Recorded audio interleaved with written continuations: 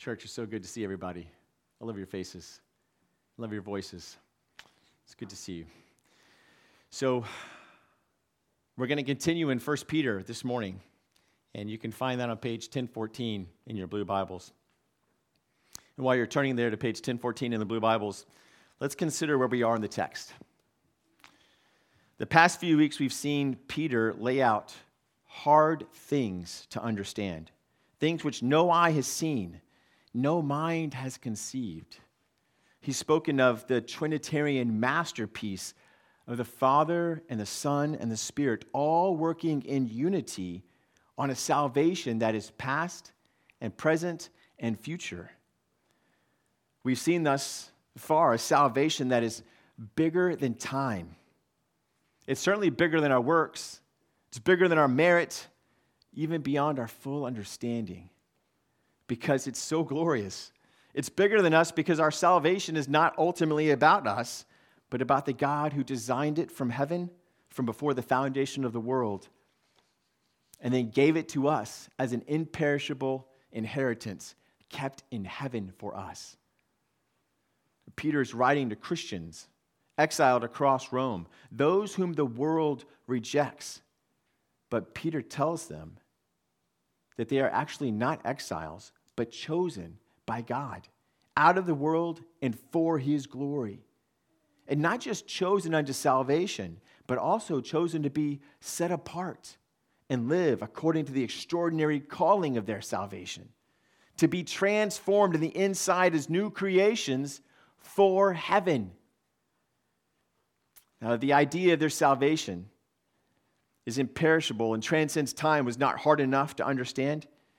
He also tells them that although they are scattered in one sense, they are in another sense actually being drawn together in a spiritual house of living stones built around Jesus, who is the cornerstone.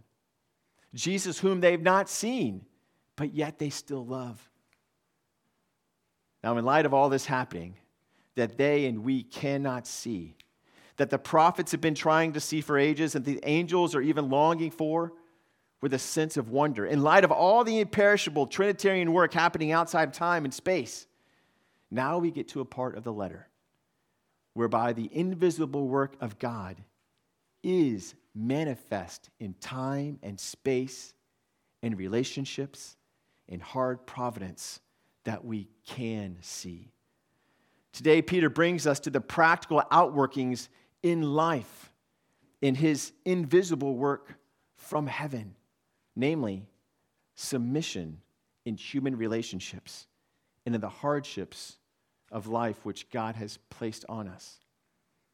If the challenge thus far has been speaking of things we've not seen, the challenge ahead, saints, dear church, the challenge ahead is to believe God in what you do see, but what may be hard to accept.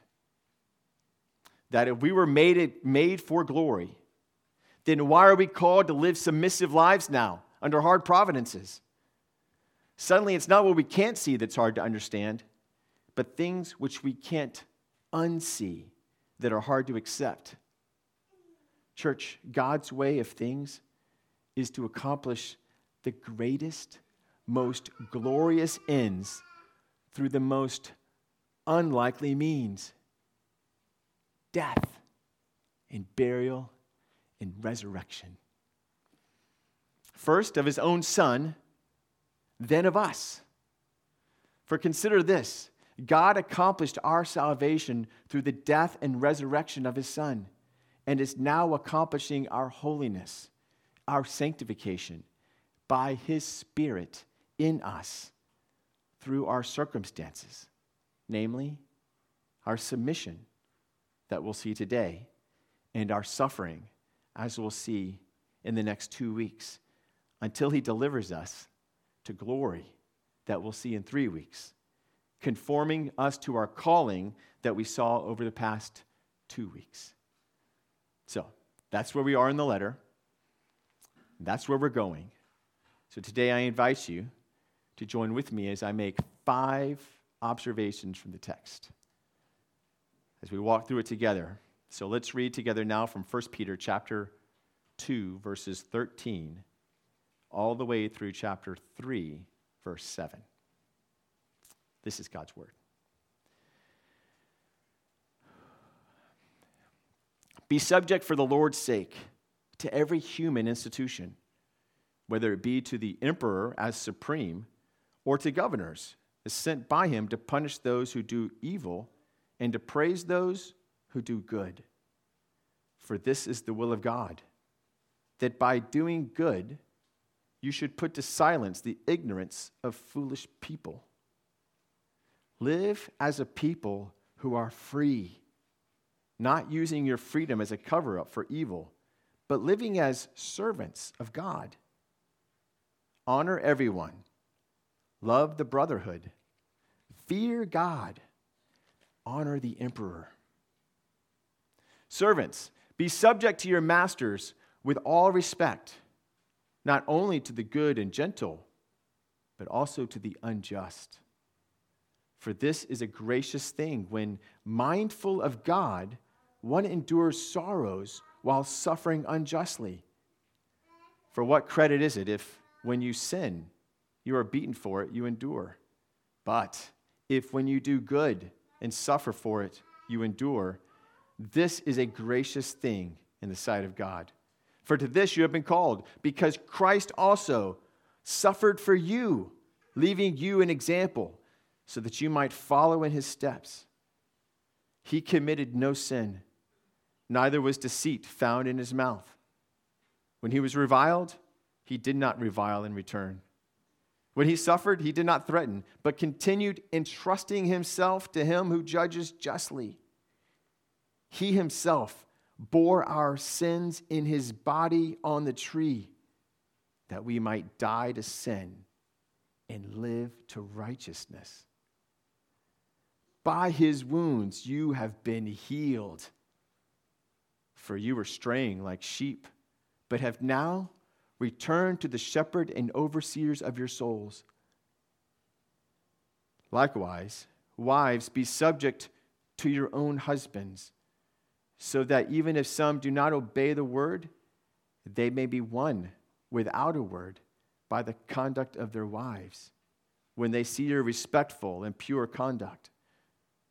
Do not let your adorning be external, the braiding of hair and the putting on of gold jewelry, or the clothing you wear. But let your adorning be the hidden person of the heart, with the imperishable beauty of a gentle and quiet spirit, which in God's sight is very precious. For this is how the holy women who hoped in God used to adorn themselves, by submitting to their own husbands, as Sarah obeyed Abraham, calling him Lord. And you are her children, if you do good and do not fear anything that is frightening. Likewise, husbands, live with your wives in an understanding way, showing honor to the woman as the weaker vessel, since they are heirs with you of the grace of life, so that your prayers may not be hindered. Well, church, this is a powerful passage with lots of terrific application. Let us pray and ask God to help us understand it. Oh God, you have given us your word. We pray that you would now give us your spirit. Apply these truths to our hearts, oh God, not just so that we better understand the scripture, but that we might be changed by it. Oh God, if you have saved us from eternity past, if you have brought us here this morning, then Holy Spirit, would you please, even now in these moments, change our hearts to be conformed by your word. In Jesus' name we pray. Amen. Well, as we consider, first, let's see that our submission is for the Lord's sake. It's the first observation that I hope we'll make this morning. The why we submit and to whom we submit are on account of Him, of God. He is the reason. We see this a couple of times in the passage, that we are to be conscious of God in our daily lives in submission to authority. We see it first here in chapter 2, verse 13, where we are called to be submissive for the Lord's sake, to every human institution, namely the governing authorities. But we see it again in verse 2:19, where he says, it's a gracious thing when, mindful of God, servants endure harsh masters. Then we see Jesus model this for us in verse 2:23, where he is certainly conscious of God in his submission. He's actually entrusting himself to God as an active expression of the will. Then we see what consciousness of God looks like in marriage. When we look in chapter 3, verses 1 and 2, where wives are called to mindfully submit to their husbands with an eye towards what God may do in their husbands' hearts through their conduct.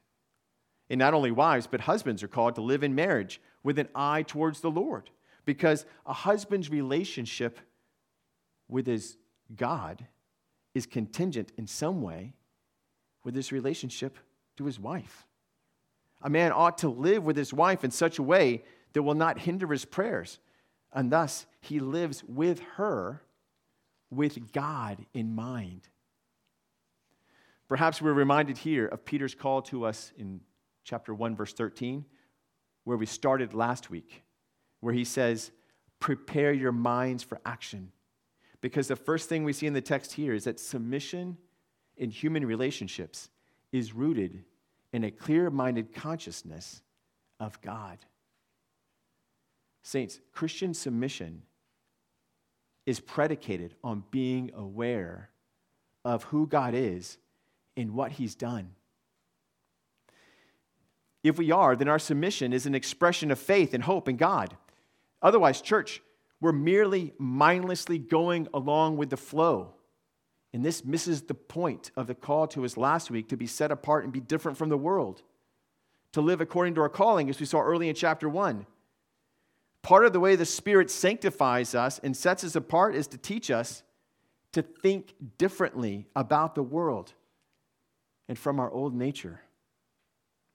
Before we were brought to the light, perhaps we submitted to authority to avoid conflict or to avoid consequences or to avoid having to think for ourselves and make our own decisions. Perhaps we didn't obey at all, and we loved to disobey. But when we did obey, was it out of love for God in response to his call to be holy as he is holy? Or, before we were saved, was it out of moralistic self-righteousness? Because none of these requires a consciousness of God. And none of these are what we see here in the passage. We are not the people we used to be, church. And so we need to see that Christian submissiveness is active, not passive. It is mindful and not mindless. Because if we are submitting from a conscious awareness of God, then our acts are merely mindless compliance. And this is not inherently good or godly. And the opposite is true as well. That if we are mindful of God in our submission, then even mundane acts of obedience are more an act of worship than practical matters of avoiding consequences. We hear God's praise and not man's when we grow in holiness in this kind of submission. Kiddos, this is for you. I want to speak for a moment straight to you here in particular.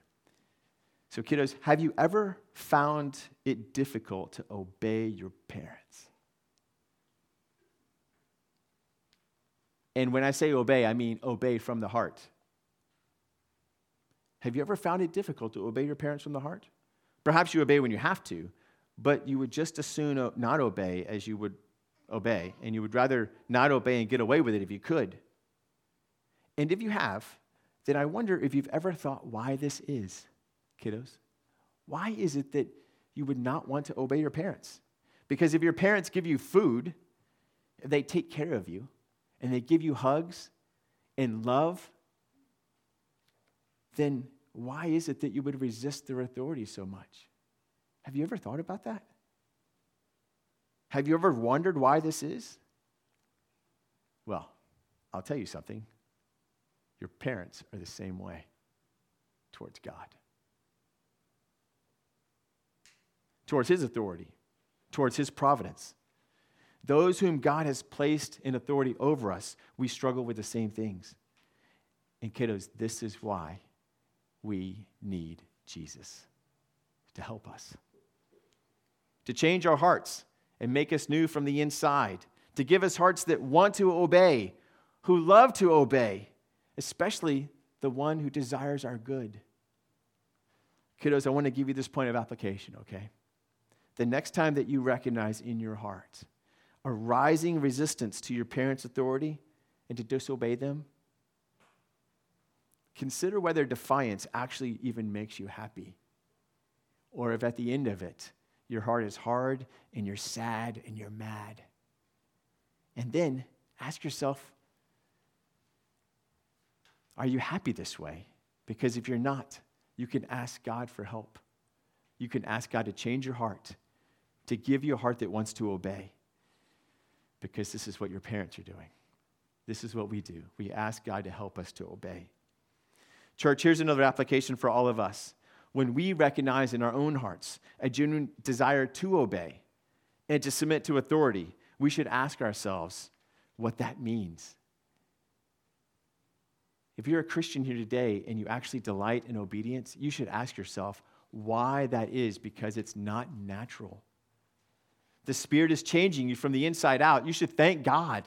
He is setting us apart, just like we saw in the text last week. He's setting us apart according to the calling He's given us in chapter 1.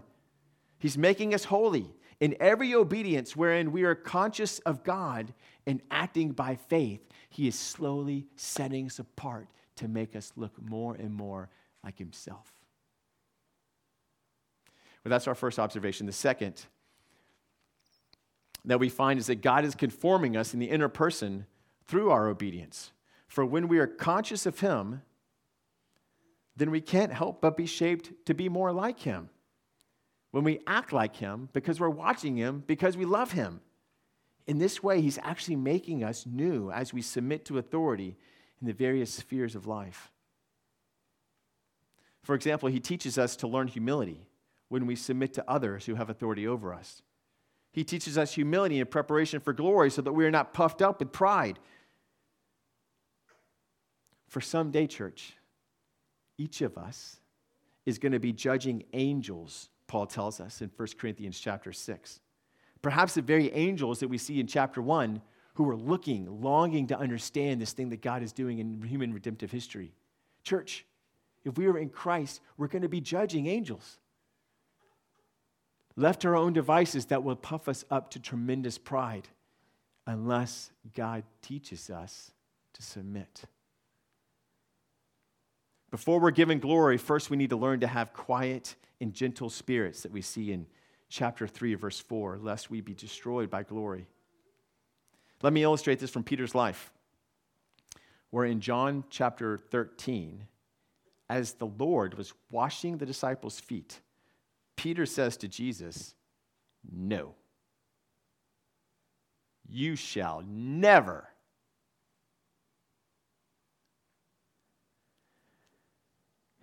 Even if we assume the most generous motives for why Peter would disobey and refuse Jesus, we'll call it humility, or something that he thinks is humility. Let us consider instead what Jesus says to the Father in the garden when He says, "Not my will, but yours be done."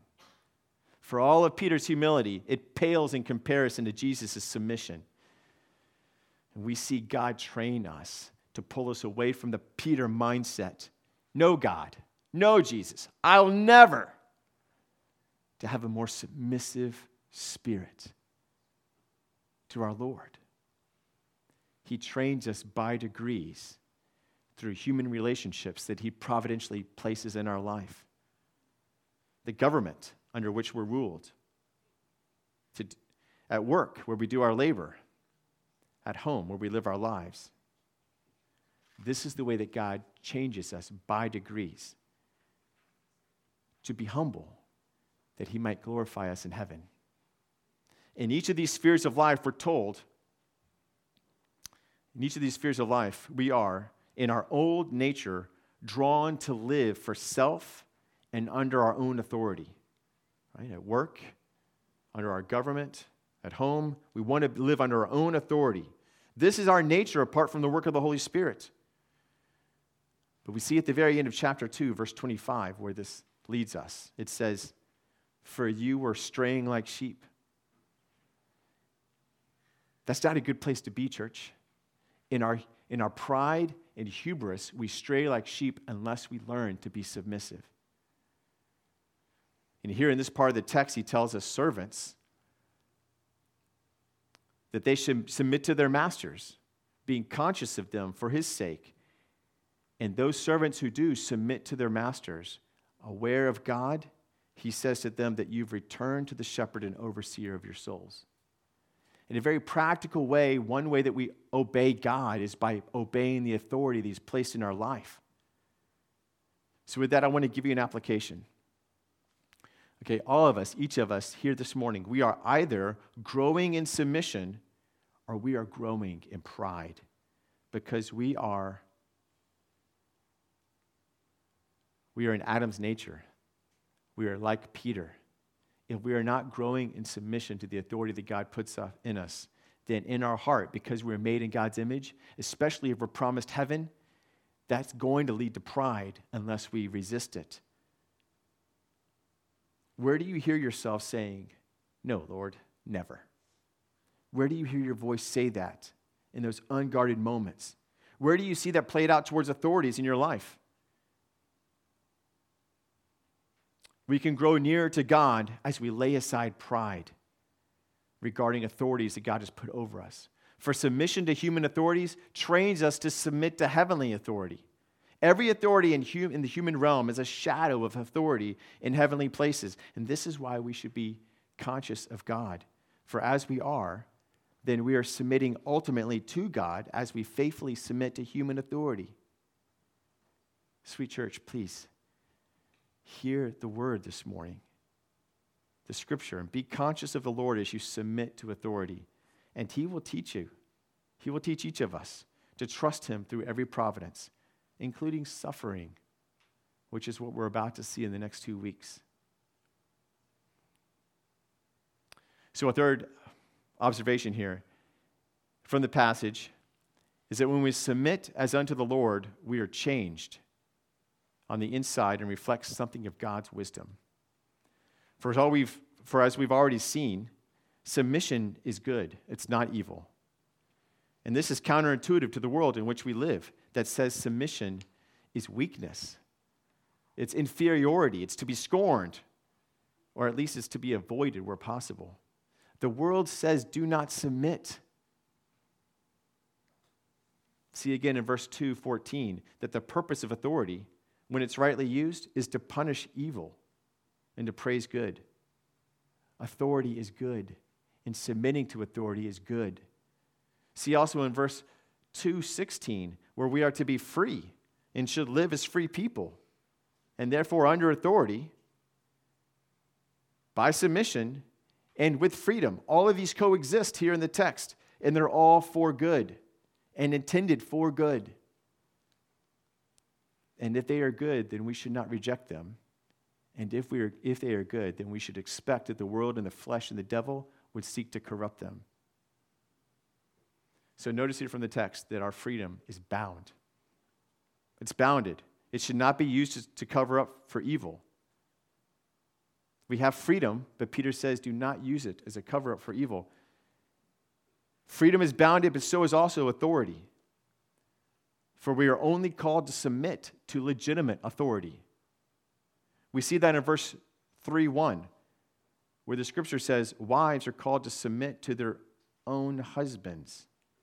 And in 2:18, where servants are called to submit to their masters. Notice they are not called to submit to men of various kinds in general, but to those who are in legitimate authority over them.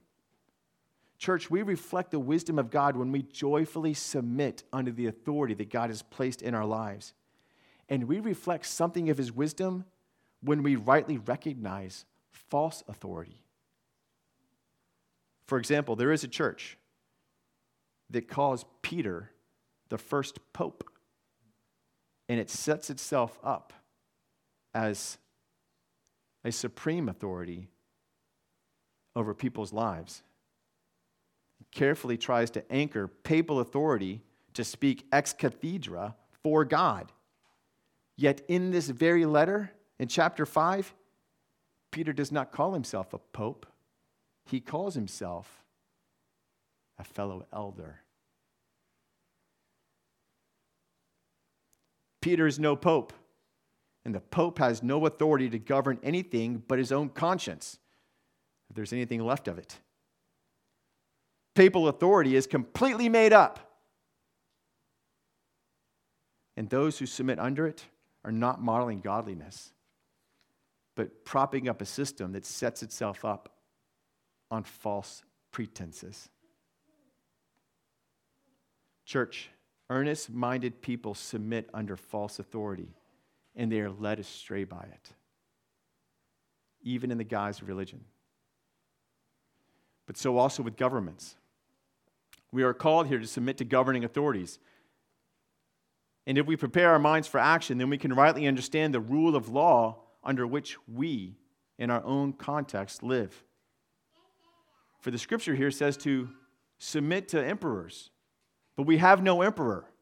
We have no human king.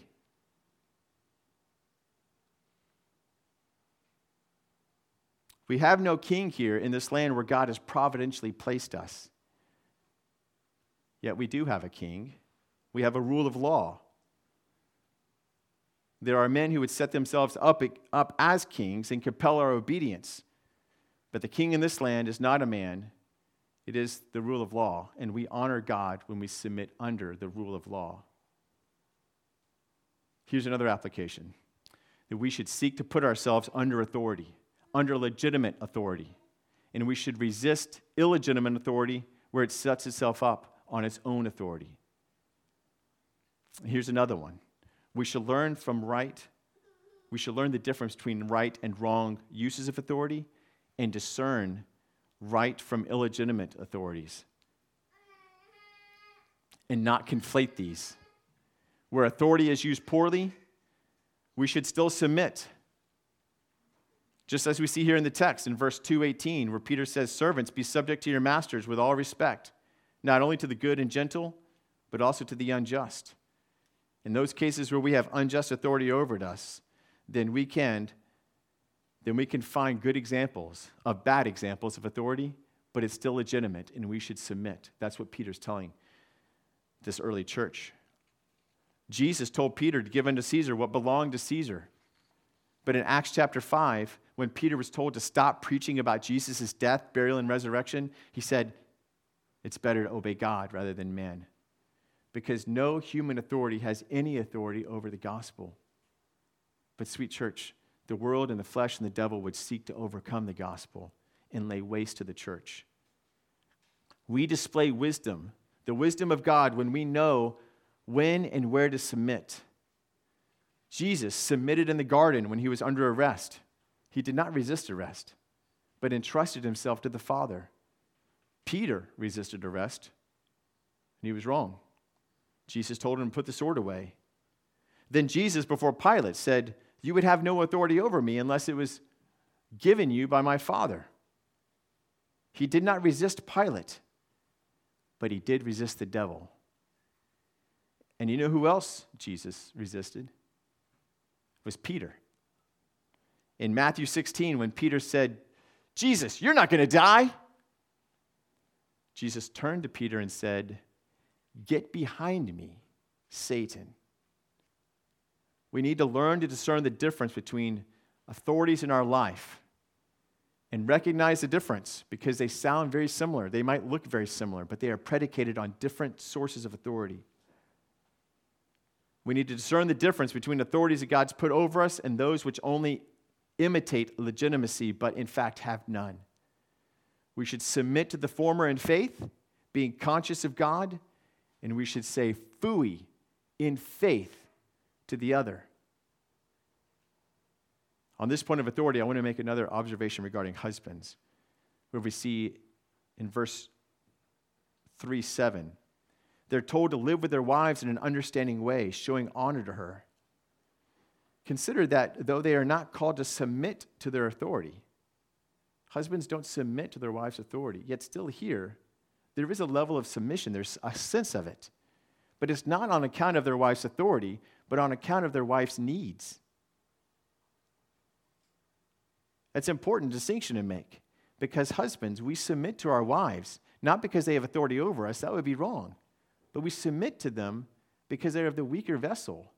And we love them. They are co-heirs of the faith, and we want them to persevere to the end as much as we want ourselves to persevere to the end. So we submit to our wives' needs, not their authority, on account of love for them. If we're not careful to make that distinction, this whole thing goes haywire. Haywire. We submit on the right basis, conscious of God, for the good of those to whom we are submitting and for the care of our own souls. There's 3 applications here I want to make. First, wherever we have authority in our lives, saints, we should use it for good because that's why God has intended it. And we image God when we use our authority as fathers and as mothers, as employers, as in one another's life, where we have authority to speak into each other's life. We should use that authority for good. One way we can do that is by not speaking over one another. We can be patient with one another. We can wait for another. We consider one another's needs because that's what Jesus does for us. Jesus doesn't die for us because he owes us anything. It's not because he's under submission to us. He dies for us because he recognizes our need and he cares for us in a gentle way.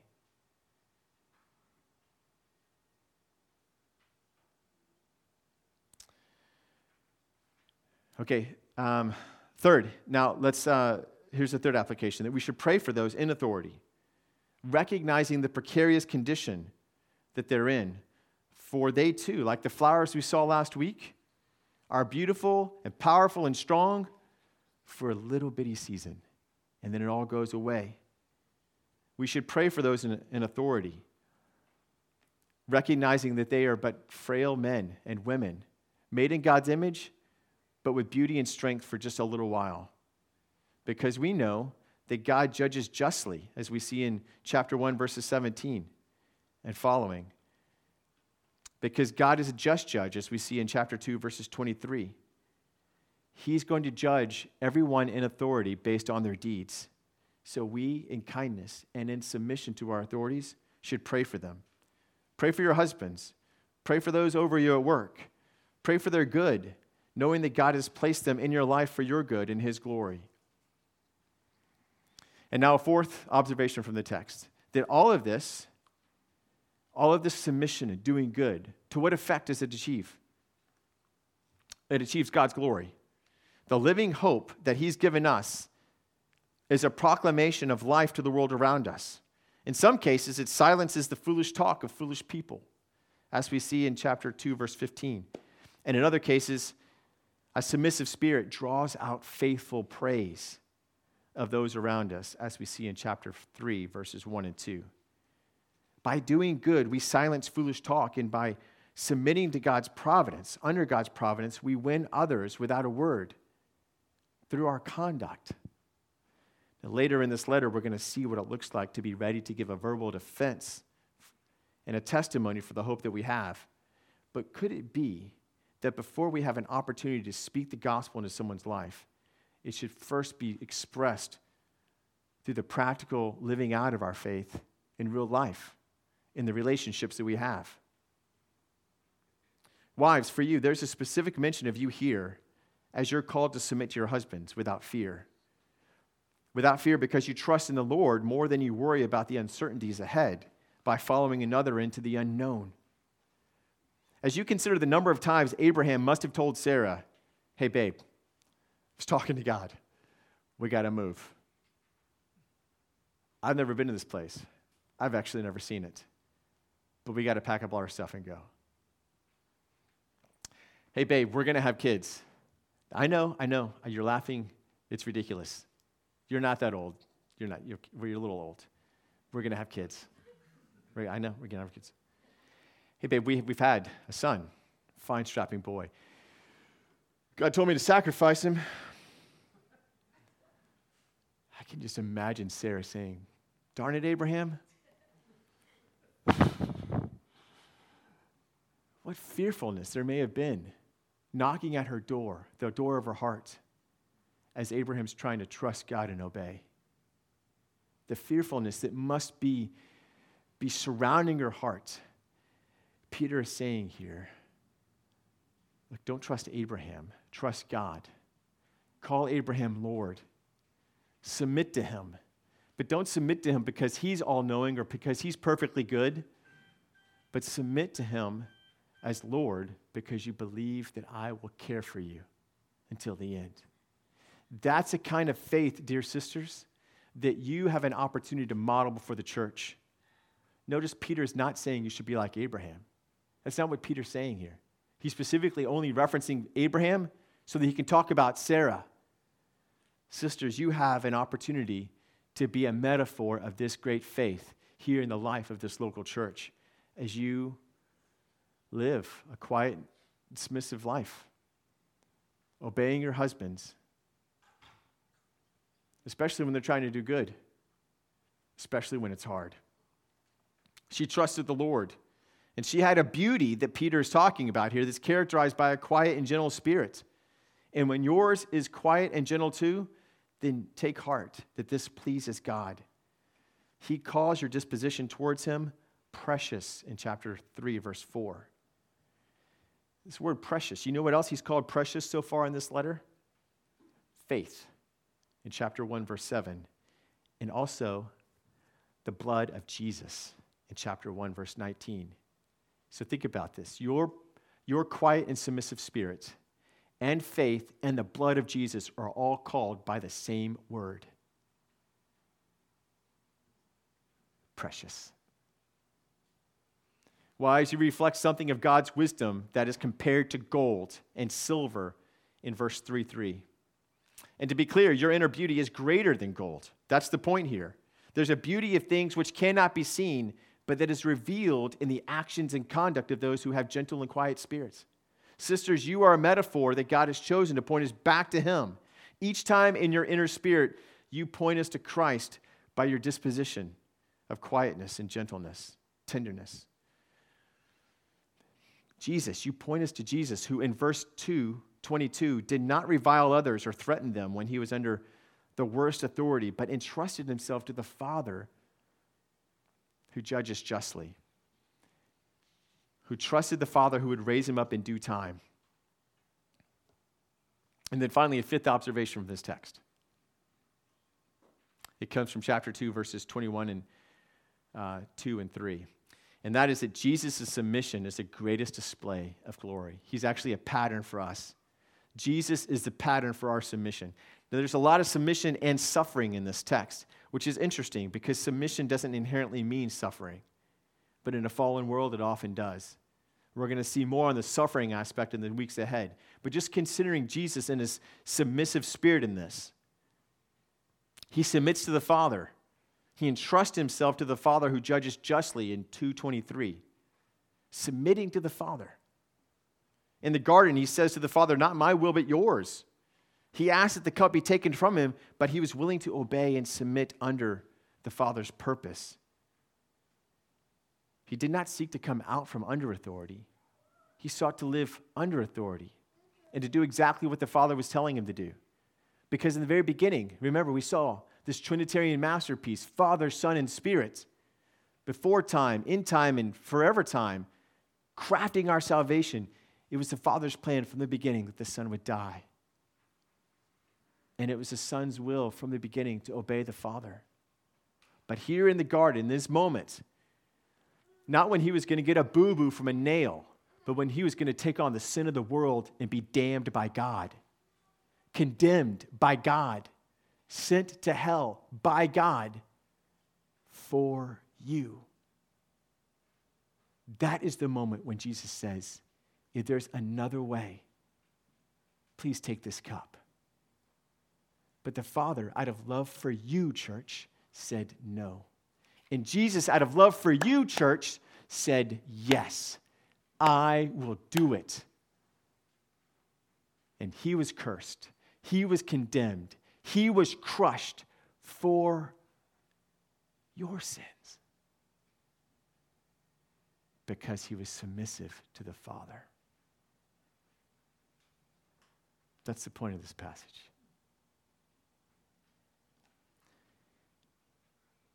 He did not seek to come out from authority. He entrusted himself to him who judges justly. And he sought to be a servant of all because he is the greatest of all. That's what Paul says in Philippians chapter 2. And he says that we should be like Jesus. That's what Peter's showing us here. He's an example for us. Paul says, your attitude ought to be the same as that of Christ Jesus, who being in very nature God, did not consider equality with God something to be grasped, but made himself nothing, taking the very nature of a servant, being made in human likeness. And being found in appearance as a man, he humbled himself and became obedient to death, even death on a cross. Therefore, God exalted him to the highest place and gave him the name that is above every name, that at the name of Jesus, every knee should bow in heaven and on earth and under the earth, and every tongue confess that Jesus Christ is Lord, to the glory of God the Father. Saints, dear church, Jesus is our pattern in submission. Do you see this? He is God, and he doesn't consider equality with God something to be grasped, so he makes himself what? A servant. To the point of death. He obeys to the point of death. Death, burial, and then what happens? God exalts him and puts him in the highest place. He is our pattern, church. We were made for glory. We are being set apart in holiness. The way God does that is through our death, burial, and resurrection.